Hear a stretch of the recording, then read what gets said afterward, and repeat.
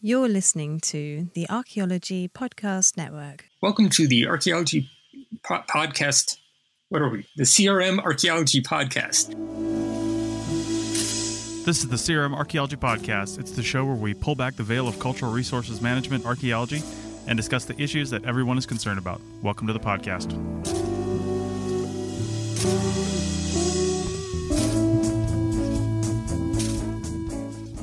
Hi, this is Stephen from Calgary. Welcome to the CRM Archaeology Podcast and the Archaeology Podcast Network. Joining me today is Doug in Scotland. Is that right? Scotland?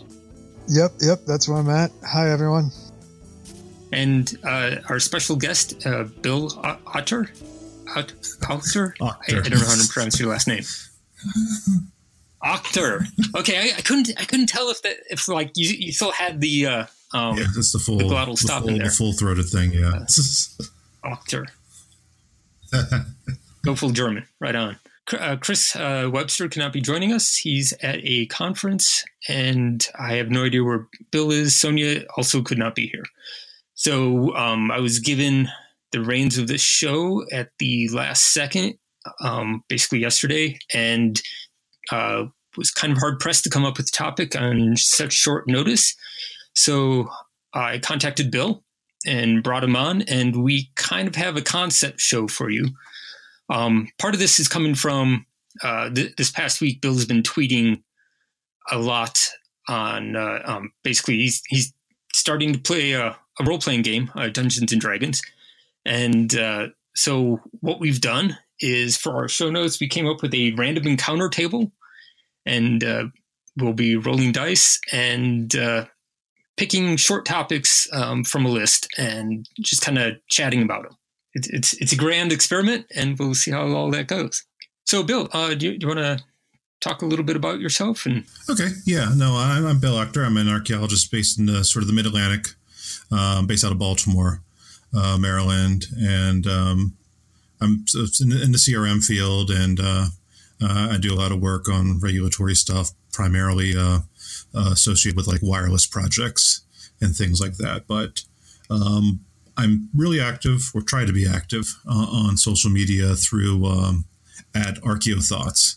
And there it's sort of like an opportunity, a place for me to play around with different ideas. The idea of the thoughts behind it is that I was a philosophy minor in undergrad. And so the idea of thoughts always come in the world of thoughts, always play a role. So like this week, I've got an itch to get back into the world of Dungeons and Dragons, something I played in high school during the, I guess now it's called second edition Advanced Dungeons and Dragons era. But now I think it's up to 5th edition, and it's a different world, it's a different game, but I enjoy the idea of sort of collaborative storytelling. And I see that plays a lot of parallels between that and anthropology and archaeology, where you sort of gather people, you gather information, and through all that, you create stories of the past. So that's sort of how I tie all those things together. So not just the treasure hunting bit. No, it's not just treasure hunting. You could play. I mean, there are places for that, of course. I mean, you could play your video games like your Lara Crofts and your Uncharted's, and you could do that in Dungeons and Dragons too. But no. I mean, I guess it's too much of the archaeologist in me. It's about the context. Sure. Well, and this is, I didn't even think about it until you're just talking right now. But this all kind of plays into the whole archaeo gaming thing.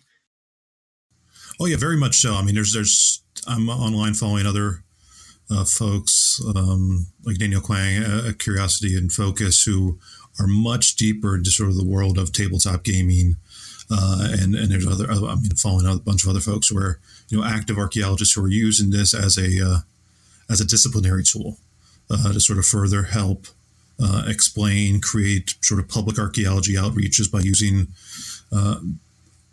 the gaming format to sort of explore a past world. So yeah, there's a lot of really cool things going on in sort of the tabletop archaeo gaming world, and I'm just more of a fan at this point than anything else. Sure. Well, and like you say, it really does seem to really have picked up. I used to role play a lot, like starting with the basic set, the old red box, and when I was in junior high, and then like in high school, moved to Advanced Dungeons and Dragons, AD&D, in first edition, and then second edition as an undergrad, and then started branching out and doing other things like Cyberpunk 2020 in grad school and stuff like that. And then the early aughts kind of rolled their own. But then, it's really time consuming, right? So like if you're trying to do other stuff, it's really hard to keep up. But there does definitely seem to be a huge resurgence in the whole tabletop role playing stuff, which I think is pretty interesting. For those of us not quite familiar, do you guys mind explaining a little bit more about archaeogaming and like in a general overview, not just like tabletop, or if you don't mind, like explain that to me, much appreciated. Okay. Well, my view, this is really sort of the lay person. I'm the one who sort of reads the content that the others are creating.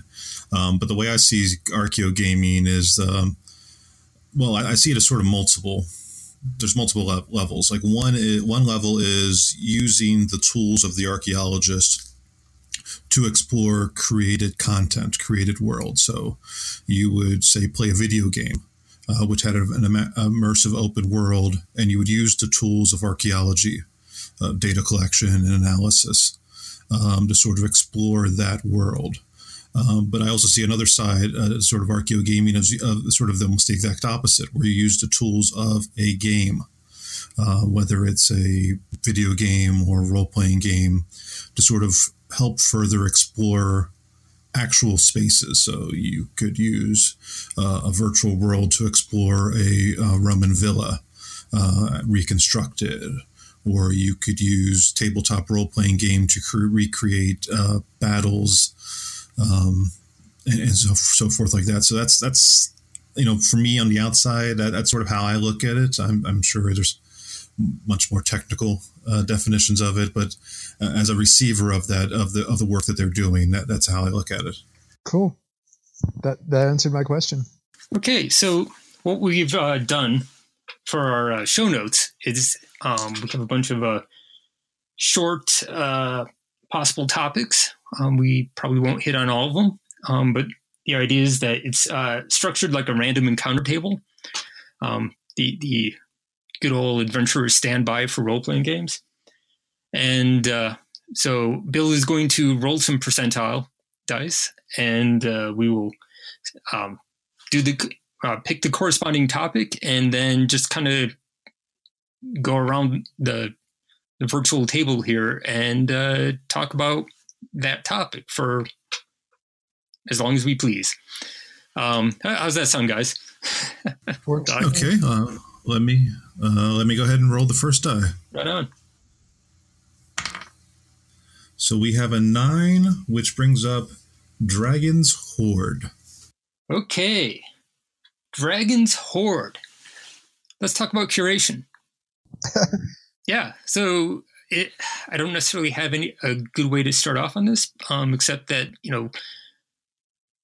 what do you feel about the state of curation now? There are a lot of issues with space, lack of space, and the fact that, curation is often perceived as a dragon's hoard. Like you have to get past the dragon to get at it. So, Bill, I'm going to toss it straight back at you. So why don't you give it a start and toss your thoughts in? Okay. All right. Well, from the CRM perspective, curation is always sort of that elusive end piece. And depending on your project, whether you're working for a public entity or you're working for a private firm, curation can either be an extremely diligent and important part of your project, or the absolute afterthought that is scrambled once all money has drained out of a project. And that sort of inconsistency, I see, is definitely a problem. There's a talk, and there's good statutes out there from state SHPOs and so forth regarding, if you're going to do a project, you have to have these are the curation standards if you're going to dig and so forth. There's even states, I know like Arizona will ask you specifically, you want to make sure before they issue you permits, how much money do you have so they can determine whether or not you'll have money to carry through the entire project, including curation. But I see it as once again, sort of the general problem of CRM. It's inconsistent because it's 50 states plus territories in the District of Columbia. So there's 50 some odd rules. And different organizations and different companies consider those things more important. I've been on projects where we've delivered a final report, phase 3 closing report, but curation hadn't been finished yet. And then all of a sudden we're out of money and we're scrambling to try to just get it down to the repositories to get things going. So that inconsistency I see as one of the major problems. Sure. And, beyond just the 50 states, right? Like we have all the provinces and territories up here in Canada. But some of the problems, not just the inconsistencies, but like, what happens to all this stuff? What do we do with it?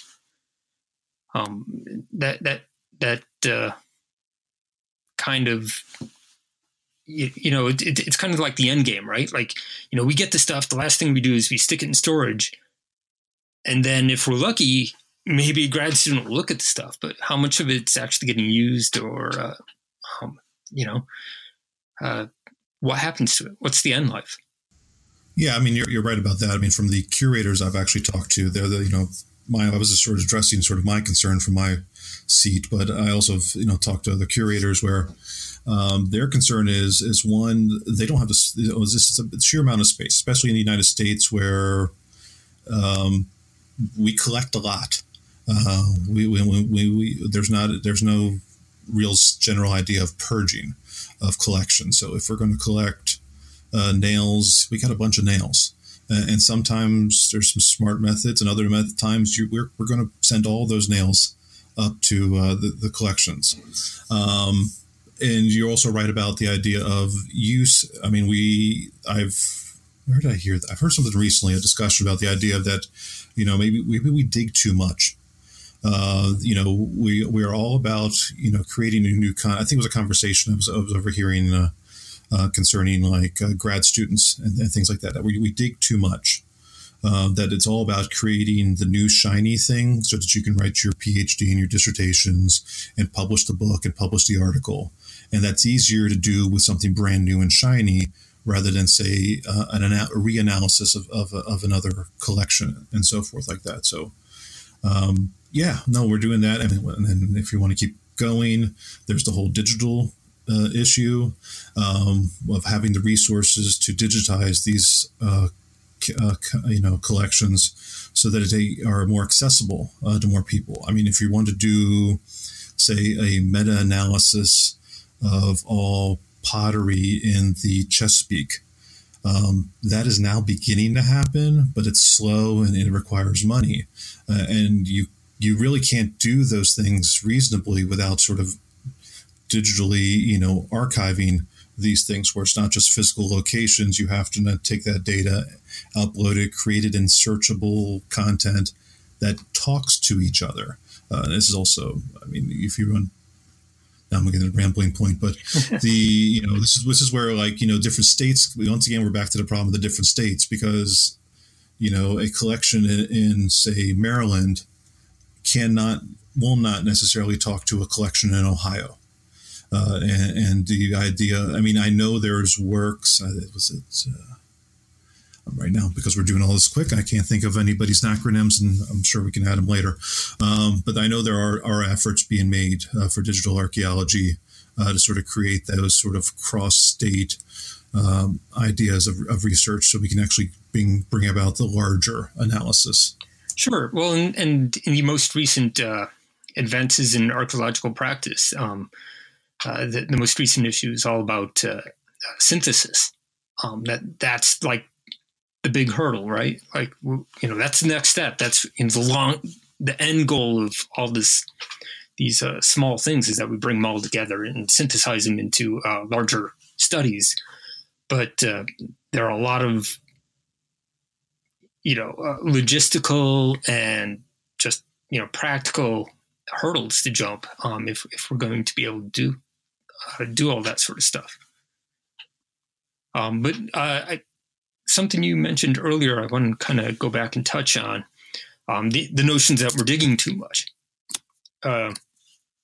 Because something that was kind of put forward to me this past week, just as the conversation wasn't even like about this, was the notion that, it's expected that grad students go out and dig a site because that's how, it's basically the practical. That's how they learn to dig, to run an excavation. I don't know that that's, that kind of rubs up against, the idea that like we're digging too much. Like if a grad project is designed to be like a practical skill-based sort of thing, that it makes sense that it should kind of at least parallel what we do for CRM. On the other hand, that ends up with, massive more collections.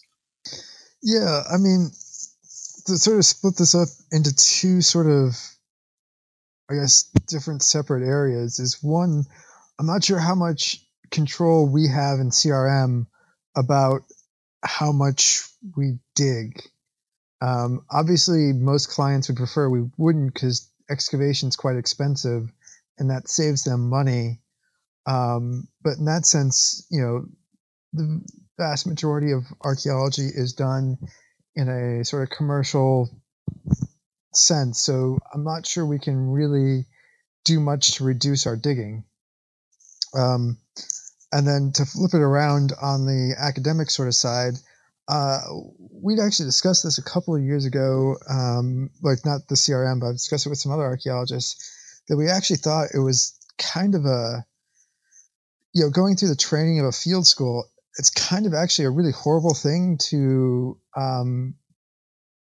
have your field school as your training aspect on live archaeology, as it were. One, as a student, it can be quite nerve-wracking to sort of have that thing of, ooh, am I doing this right? Am I missing things?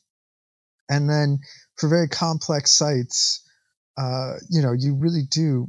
Digging and excavation is a skill, and there's things that you pick up over the years where you're able to see the soil change, and you can see where part of it's collapsed and backfilled, and you can make sense of that stuff that you would never be able to do as an undergraduate. And so we were always talking about how you should actually just make a giant sand pit place where you could actually train people. But in a sense, you could make different colored sand and use a post hole digger, dig it out, throw in a different color of sand, and have someone excavate it that way. So they actually weren't practicing on live archaeology.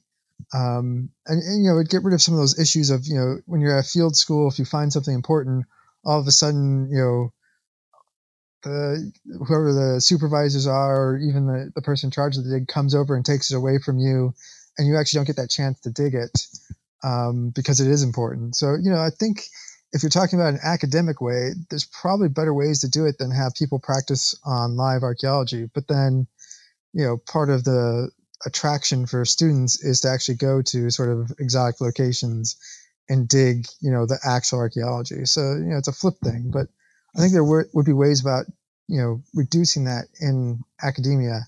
CRM, I don't know.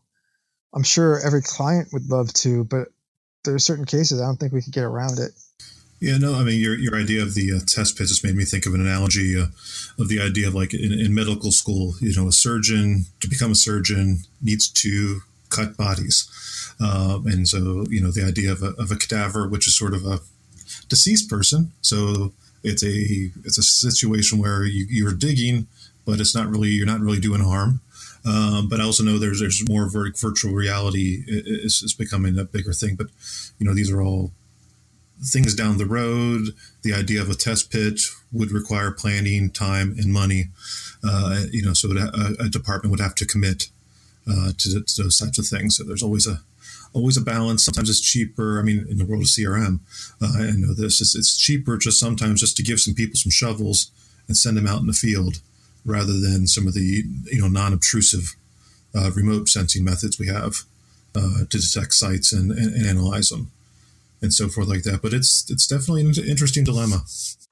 Sure. And, coming from, I used to work in a military setting, and like the military uses all sorts of different simulations, as for training, right? You want it to be as realistic as possible, but clearly they're not going out and fighting. In some cases, you're compartmentalizing skills and focusing on, individual skill sets, and then you're bringing it all together and all that sort of thing. So I've kind of always wondered, why are we doing like real excavation for field school rather than, some sort of simulated skills learning process?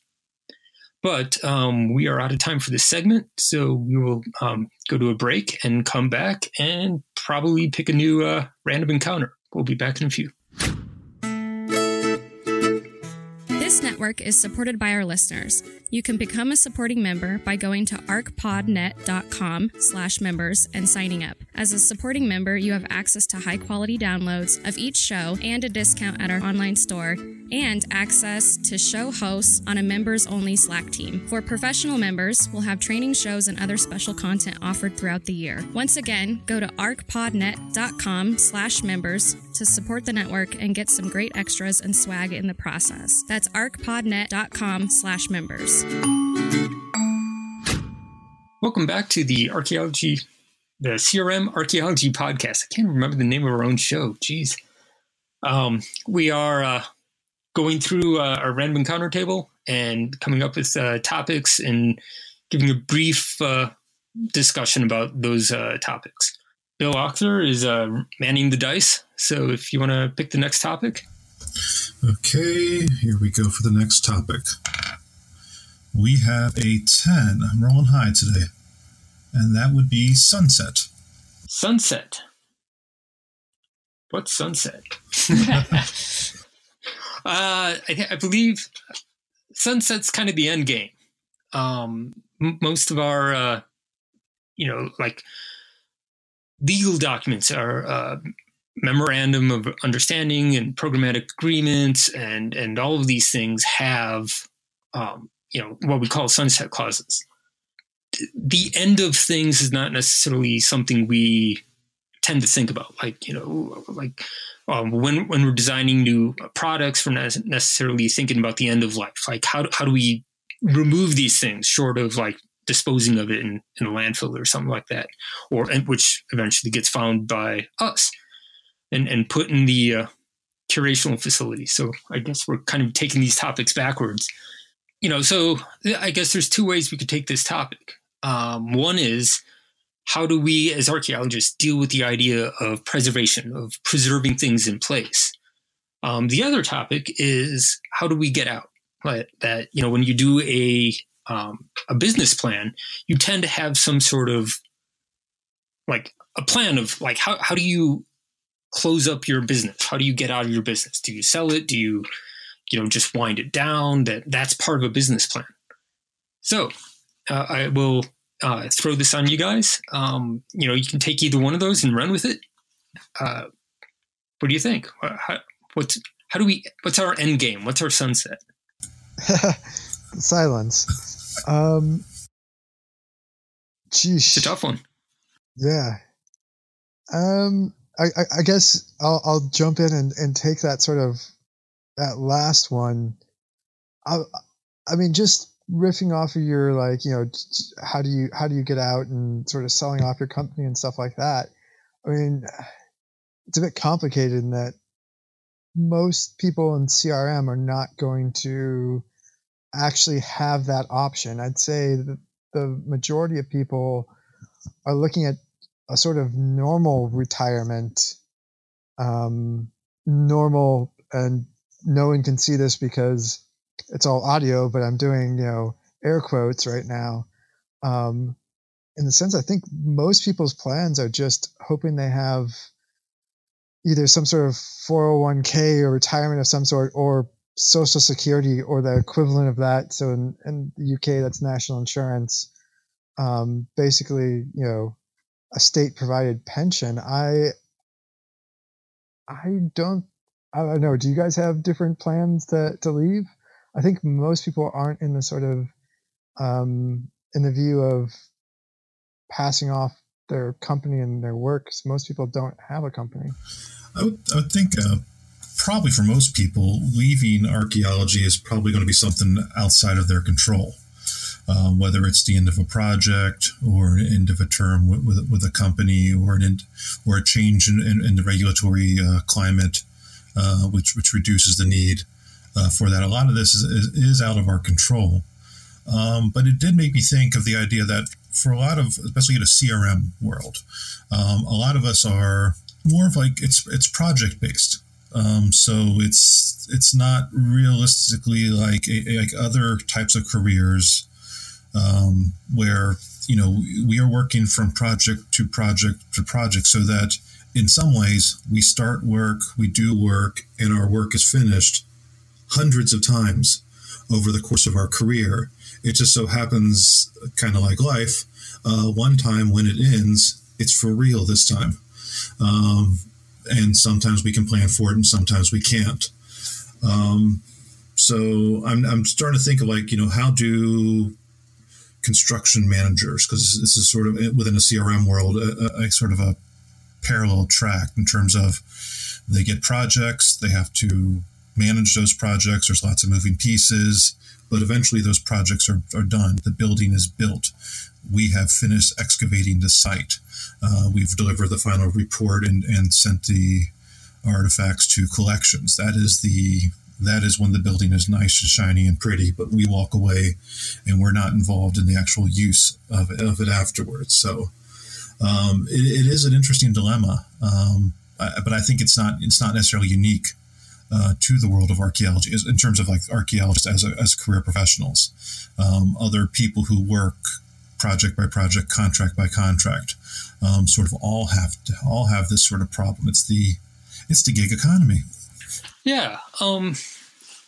But there is a certain point where, like you say, we go out there and we do it, and then we do another project, and then we do another project. Mm-hmm. But, we get older, right? Like that eventually there's going to be a point where, even if we wanted to, maybe there's a point where we can't physically do it anymore.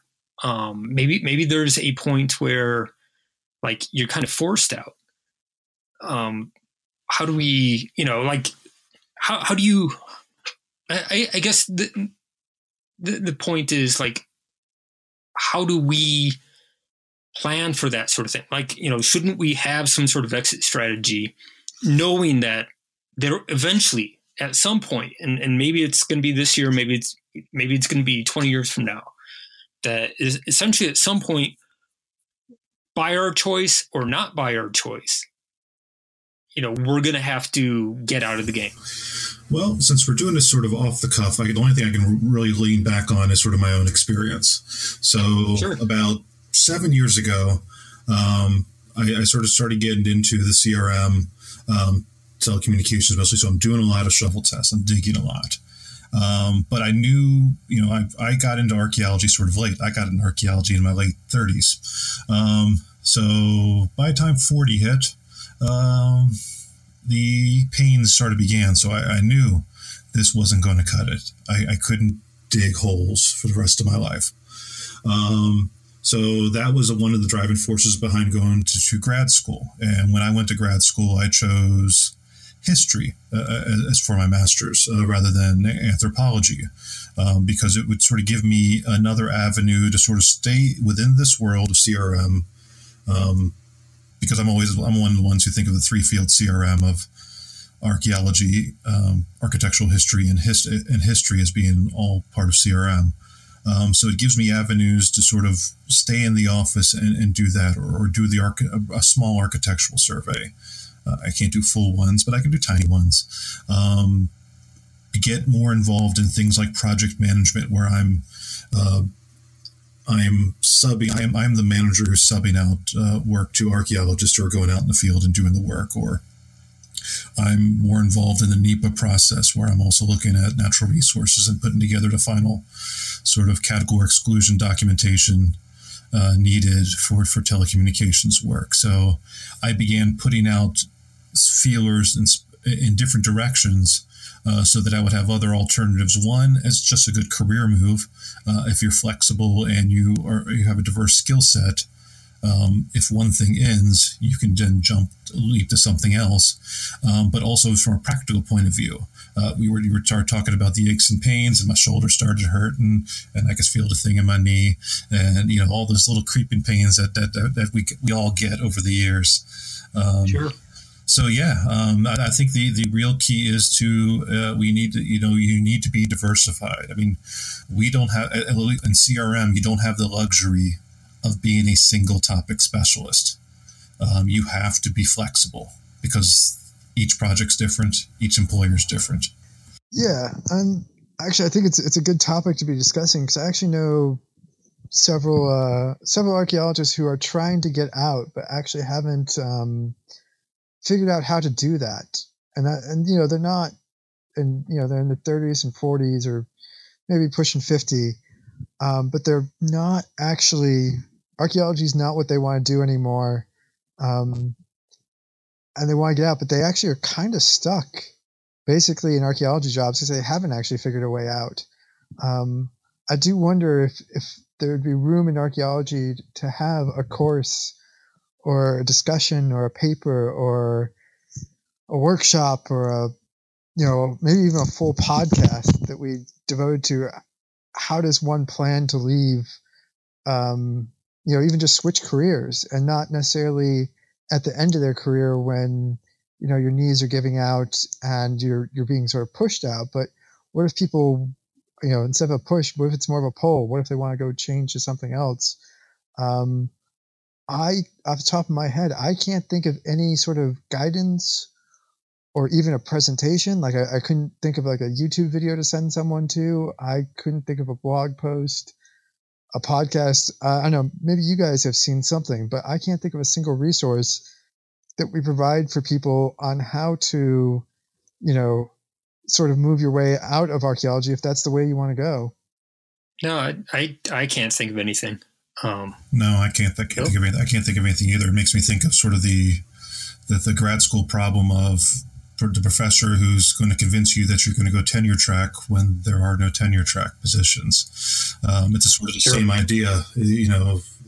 Archaeologists like to talk about the continuation of archaeology, and we don't have this discussion of like, it's not going to be for everyone. It's not going to be forever. So what are the other paths? So no, that's something I think is much needed. Yeah, that might be something to follow up on later. But we're kind of out of time for this topic. Shall we move on to the next one? Okay, let's see what the dice give us this time. We have a 5, which is Sequestered Monks. Yeah, this one's going to be pretty similar to the Dragon's Hoard, I think. The original question, because I actually have like a translation sheet here when I was just kind of writing down topics. Published materials are like the academic publishing institution. It's largely inaccessible to a lot of us in CRM. There are ways of getting around it. You can ask the authors. You can, maybe if you're lucky, there's a local university and you can have a short, citizen checkout for those types of things. But generally, the way that we're brought up in the academy is that you basically, if you're doing research on a topic, you look at everything that was written about that topic, or as much as you can. But that's, becomes like that, hard to do from a cost perspective or, even a time perspective for CRM. So along those lines, if there's an academic library, a body of published material for given topics, and we can't access it, what do we do? Does it actually exist? Do we ignore it? What do we do? It doesn't exist. I take a somewhat controversial take on this because I also help run a project, Open Access Archaeology, which is the idea that basically, I think, Stephen, you've touched on this and articulated the problem really well, is people write stuff and they put it into journals and they assume that's published. And then they'll come back and they'll say things like, oh, well, it's such a high level that even if we made it free, the public wouldn't be able to understand it. So why does it matter? Everyone who matters accesses it. But, depending on the country, 2/3 to 90% of all archaeologists work outside of academia and don't have access to a library with sort of online access or even hard copy or anything like that to most of the resources. And you're sort of taught in school that you should always cite everyone's research and give them credit and stuff. But I think it gives a sort of perverse incentive, because I've read papers where people have cited stuff, and I can tell that they've cited the abstract and never actually read the paper because it's behind a paywall.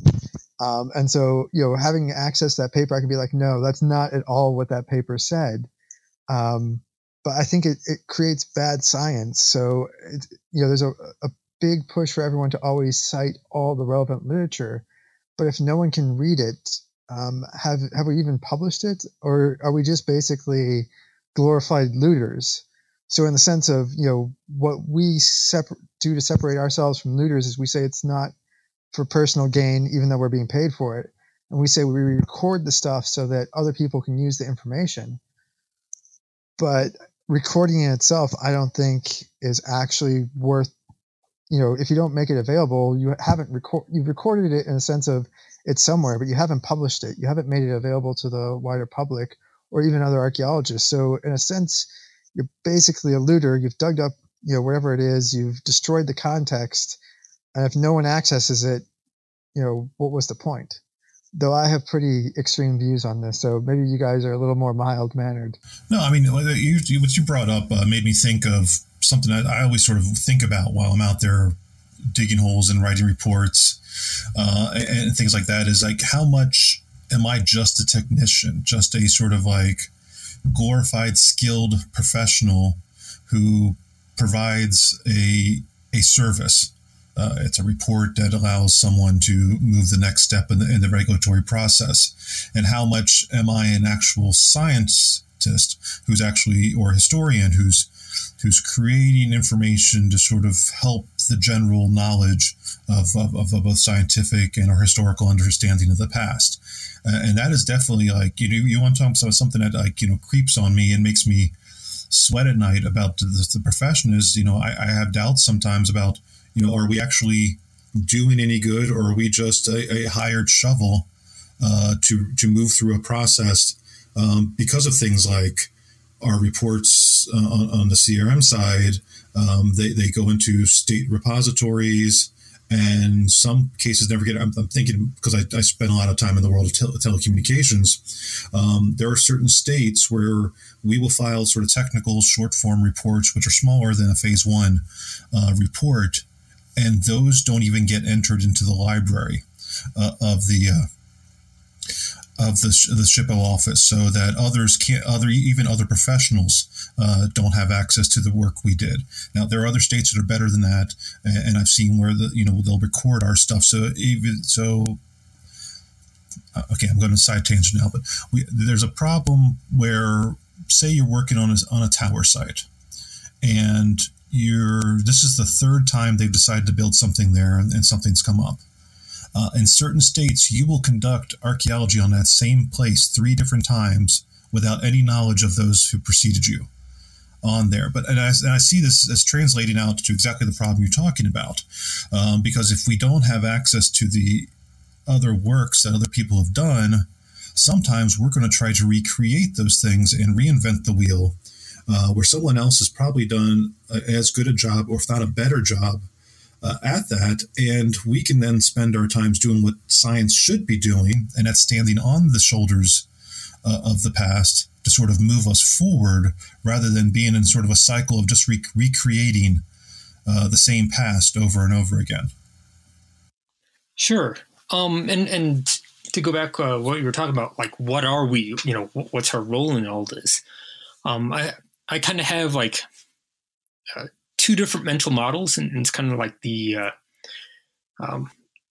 insider and the outsider perspectives that, what we are in or the way that we kind of conceive of ourselves are more like physicians. We're not necessarily doing research, but we're going out there, we're looking at symptoms, we're diagnosing things, and then maybe depending on what comes back, we'll see like a research opportunity, as kind of a side thing. But really, what the clients think of us, we are just really slow utility locators. All they really want to know is, can I put my project there, or do I need to move it? Where can I dig? What can I do? What will you guys let us do based on what's already there? And that's exactly the attitude that we have when we're dealing with utility locators. It's like, can I dig here? Because I really want to dig here. And that is, if you have like in your mind, like you want to do research and stuff like that, that's kind of, or it could be, I suppose, demoralizing. That, really it's like, we just go out there and we provide a service. Anyway, it is time for the next break. We will start up for the third segment with a whole new topic. Hey there, podcast listeners. I'm the Archaeology Podcast Network computer and server system, and I'm here to tell you about our newest supporter, WildNote. I know databases and computers, of course, and I know a thing or two about data security. WildNote is an Apple and Android-based digital field recording system that will help you produce quality data that are born digital. You can be sure that your data will be secure in the WildNote system as you collect it, review it, and export it as PDFs, spreadsheet files, or whatever you need. So, check out the 30-day free trial at www.wildnoteapp.com. That's wildnoteapp.com for your 30-day free trial. Now back to my ones and zeros. #binary humor. Welcome back. We are randomly selecting a bunch of short topics and briefly discussing each one of them. Bill, you want to roll the dice and see what we get for the next one? Okie dokie. Let me go ahead and roll the dice. I've realized I've not been putting a role-playing flair on any of this stuff yet, so let's see what this Orb of Enchantment will tell us next. All right. Through the eyes of the enchantment, I am seeing a shadowy figure of what may be a geomancer. The geomancer. Spatial data. Let's talk about spatial data. We're out there now, like more and more, we're incorporating GIS and GPS and increasing the accuracy of what we're doing. How does that play in with, the maps of past work or stuff like that? So basically, what are you guys doing for spatial data? How are you preserving it? How are you working with it? How are you creating it? What are you doing for workflows? I'm going to toss this straight to Bill, so you don't get a lot of time to think. Well, thank you for that. But yeah, no worries. But luckily for me, once again, because I play mostly in the world of telecommunications, my actual interaction with geospatial information is actually very limited. It's typically, because my sites are 100 by 100 foot squares with maybe a 20-foot wide by 300-foot access road. So your spatial information is actually very tiny and so forth. So a lot of it is sort of just creating general maps for both the client and regulators to sort of see. So, you got your Google Earths. You can do your different layers of both the satellite views and the terrain maps to sort of get an idea. Actually, where I spend most of my time with this type of data is sort of incorporating historic maps and historic aerials into a project area. I like the tools that you can use in both like Google Earth, and I'm beginning to sort of get my head around QGIS, but with, where you can like put in plugins and I can, georeference quad maps from 1890 and sort of get a general feel for where my site is. It helps. What it really helps for me is it's a time-saving tool, geospatial information. Instead of trying to hunt for maps and then trying to reconcile where they are in space compared to what I have, I can pull up single source information, put in my coordinates, and then see 100, 150 years worth of maps sort of roughly geo-referenced. Thankfully, my work is a little more forgiving, so roughly it is sort of good enough so that I can see, was there a road there that isn't there anymore? Does someone mark a settlement that wasn't present when I was out there in the field? And it sort of gives me those tools to sort of broaden the conversation, because what I do is very compact. So you need to say a lot in a very short amount of time. So I have loved the idea that I can use these sort of geo-reference tools to tell stories that I wouldn't have bothered looking at historic maps 10 years ago in the same way, because it would have taken days of work to do that, where now I can spend an hour and tell a whole historic aerial map narrative about a single place with that. So that's sort of where I see I got a cop out on that. Well, I would think that you also have, and this is kind of squeezing it into the whole spatial realm, but, dealing with things like visual analysis. I mean, visual impact, I presume, is still a big thing for towers. I mean, back in the 90s, I never really did this, but there were a lot of like the balloon studies, right? Where you put a balloon up and then drive around to all the historic bars and see if you could see it from, the bar, and, to gauge visual impact. You're right. You're right about that. The visual, you made me think of it. Okay, that's the other side of it, I guess. View shed analysis, balloon test, visual area potential effect analysis. Actually, you're getting on my topic for next weekend's Mid-Atlantic Archaeology Conference, which may come out. It'll be the weekend of St. Patrick's Day, which probably is going to be after this has been published. So check out Archeo Thoughts on Twitter, and hopefully I'll have my poster up there by then. But no, this is a very cool.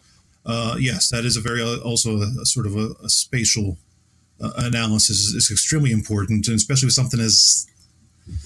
something like that, where knowing it's a good tool, because knowing if something is visible is just it's probably the first step of your overall analysis. Then you go through your whole step of, does it alter what makes that place significant, which is a whole different analysis.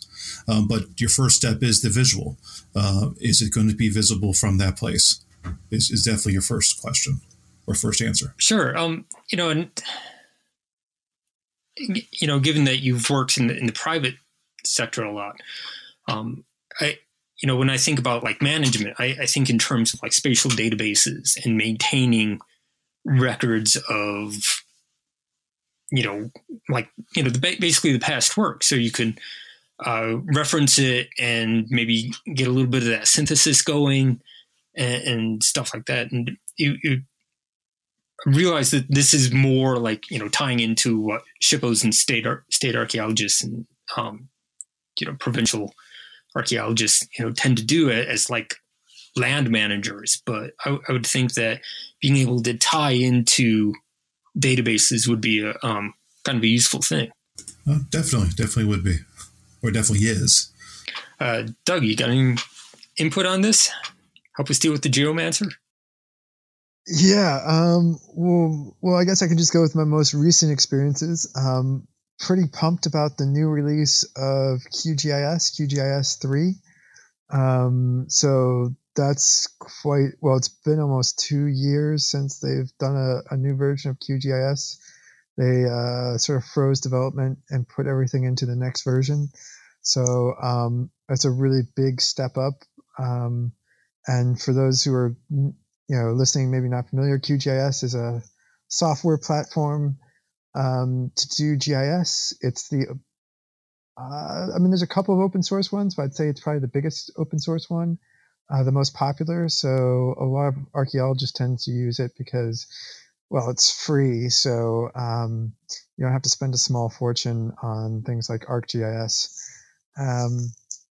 So pretty pumped about that. And then I guess my other sort of what I'm working on now that involves geodata is I'm involved in this project over here in the UK to create a platform for research frameworks. So research frameworks are essentially you get together everyone in the room, the good and the great about a certain topic, like, I don't know, Neolithic or, lithics or pottery or something like that. And you ask, okay, so what's the information we know, and what are the big questions we should be asking for the next, 5-10 years. And sometimes those questions are used by CRM, commercial archaeologists, to drive their research questions for, investigations and things like that. So we're building this digital platform to sort of handle that interaction for people to put those research frameworks up. And of course, a big part of archaeology is geodata. So, where was this site, and, what's its relation to, and then also, just even the research framework. So different regions will have their own research framework that's specific to that. So Scotland will have its own one.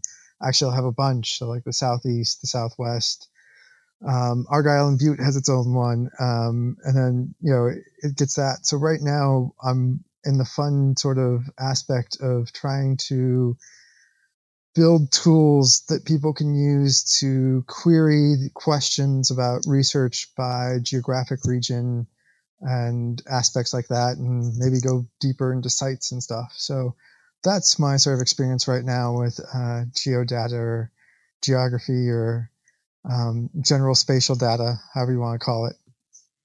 Oh, cool. Time's up for that one. So let's see what our final encounter is. Bill? Alrighty. So the orb seems to have one more mystery to give us.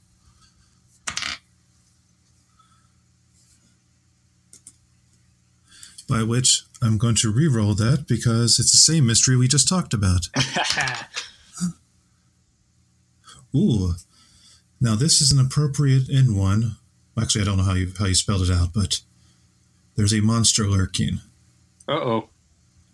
It is the Gorgon. I knew we were going to get that one. This one, we actually kind of talked about a little bit, because it is, again, it's kind of the permanence thing that. So maybe we want to skip it. Well, I mean, I can go into it. I mean, I think before we started recording, we were talking about sort of my recent history, and this might be actually the point to sort of talk about that. Sure. So this week, much like a lot of archaeologists will find out, not find out, but happen to them over the course of their career, this week I was laid off from my current position. So now I find myself as a sort of mid-career archaeologist who is now back on the job hunt. And sort of tied into everything we've been talking about today. It's a slightly different point of view. It's not like a field technician, even though I might have to do some field technician work in the short term to make things match. But this career search is definitely more of the formal career search. It's the filling out resumes and doing the LinkedIn profiles and getting some networking done with for other contacts to try to find openings and potentials, or maybe there's an insight with somebody at another company. So it's both within private sector and public sector and even nonprofits, sort of exploring what are the avenues, given my skill set, that I can next find someplace that's open. Also, slightly different than other times in one's career, I find myself sort of tied geographically. I'm mid-career now. I've made roots, a house, a family, and so forth. So packing up and going to the next open project in the Great Basin isn't really an option for me because I'm here on the East Coast. So those are all sort of the dilemmas and things that are thrown out there right now for me as I'm sort of stepping into this world where, and I've been sort of fortunate. I've not been laid off from a position since 2002. I've had to quit a few. But this is sort of the first time in a long time that I've sort of been thrusted unexpectedly back onto the job market. Sure. By the time anybody's listening to this, I'm going to be on a short-term layoff as well. So, I have expectations that I'm going to be going back to my job once spring starts thawing out a little bit more, and the work picks up. But, I'm kind of very aware of these topics that you're talking about, because I'm in my mid 40s, and, it's I can't just, there's been some pretty nice job postings from, down in the southern U.S. It's like, oh, that sounds like a cool job, but, I can't move down there for these. I'm pretty much here. And, what are the options? I'm somewhat familiar with, the various firms that, work in this area and are these places that I want to work for? And if I do work for them, what are, future possibilities? What are they going to turn into as far as advancement or something like that? That, these are, considerations. Or to go back to, the sunset thing, is this the signal that it's time to get out? And if so, how do you even do that? Doug? Yeah, I'm a bit of a interesting crossroads as well. So being based in Scotland, but not being a British citizen, I have to be on visas. And so I've managed to string that out for a really long time. And I have my current employer who sponsors me. But essentially that means is my ability to stay in this country and my wife's ability to stay is based on me being able to hold this job. And part of it is still funded for half of it's funded for another 2 years. But the other half of it is basically, we were supposed to have heard at the end of February if we were getting funding, and that's now been pushed back to like the 15th of March, and probably will get pushed back again, but our funding runs out at the end of March. So if that funding runs out, my monthly pay goes below the threshold. I lose my visa and basically get kicked out of the country. It'll be a bit interesting because it's been almost 9 years since I've been working in the U.S. So going back there would basically mean starting over again. So I don't have BLM permits or anything like that. I have enough days and stuff that I could probably quite quickly pick up some in New Mexico. I'm assuming that there's not like a time limit on that, and I'd have to check on that. But basically, if that happened, my career, as it were, would pretty much, for the most part, end, and I'd have to start over from scratch. At which point, it's one of those things of, do I really want to go back to, very bottom field tech wages, not having permanent contracts or anything like that, sometimes week to week, or is that where I decide, archaeology is not for me and I move out? So yeah, kind of actually in a fairly similar position as you guys, though a bit different. This really is turning into a monster of a topic. Yeah, I was just going to say, like, we're not doing very well against the Gorgon this time. But do you guys have any other thoughts on this topic? Well, some of the thoughts are sort of the basic thoughts that sort of anyone in their career should think about in preparation for these types of inevitabilities. It's the creating a savings so that you have a few months of buffer after a layoff, because while depending on the season, it might be easier or not to do a short-term tech position, something like a project manager or a PI, is going to take much longer. Those positions don't come up as often. When they do the vetting process, the interview, the hiring process, it takes much longer to do. If you're going to look into sort of governmental positions, that process takes even longer than that.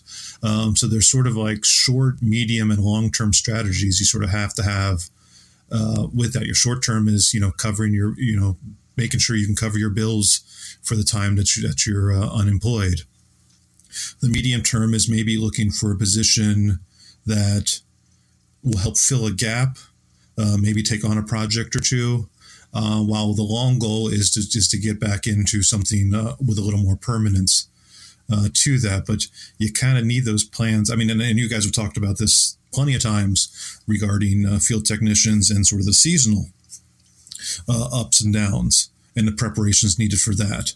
You get that never stops. That's why I guess one of the lessons from here is that thing that never stops. You always have to be prepared for some sort of inevitable, unexpected turbulence to your job and career, because the Gorgon can come out from anywhere.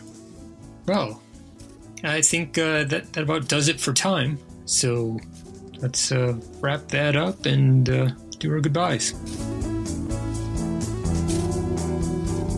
That's it for another episode of the CRM Archaeology Podcast. Links to some of the items mentioned in the show are in the show notes for this podcast, as well as the hopefully a photo of the random encounters table. And these can be found at www.arcpodnet.com/CRM Arc Podcast. Please comment and share anywhere you see the show. If you'd like us to answer a question on a future episode, email us. Use the contact form on the website or email Chris at archaeologypodcastnetwork.com. Support the show and the network at www.arcpodnet.com/members. Get some swag and extra content while you're there. Also, send us show suggestions and interview suggestions. We want this to be a resource for archaeologists everywhere, and we want to know what you want to know about. Thanks to everyone for joining me this week. Thanks particularly for Bill Auchter for joining us at the last second. And thanks also to the listeners for tuning in. We'll see you in the field. Goodbye. Goodbye. And wait. Bye.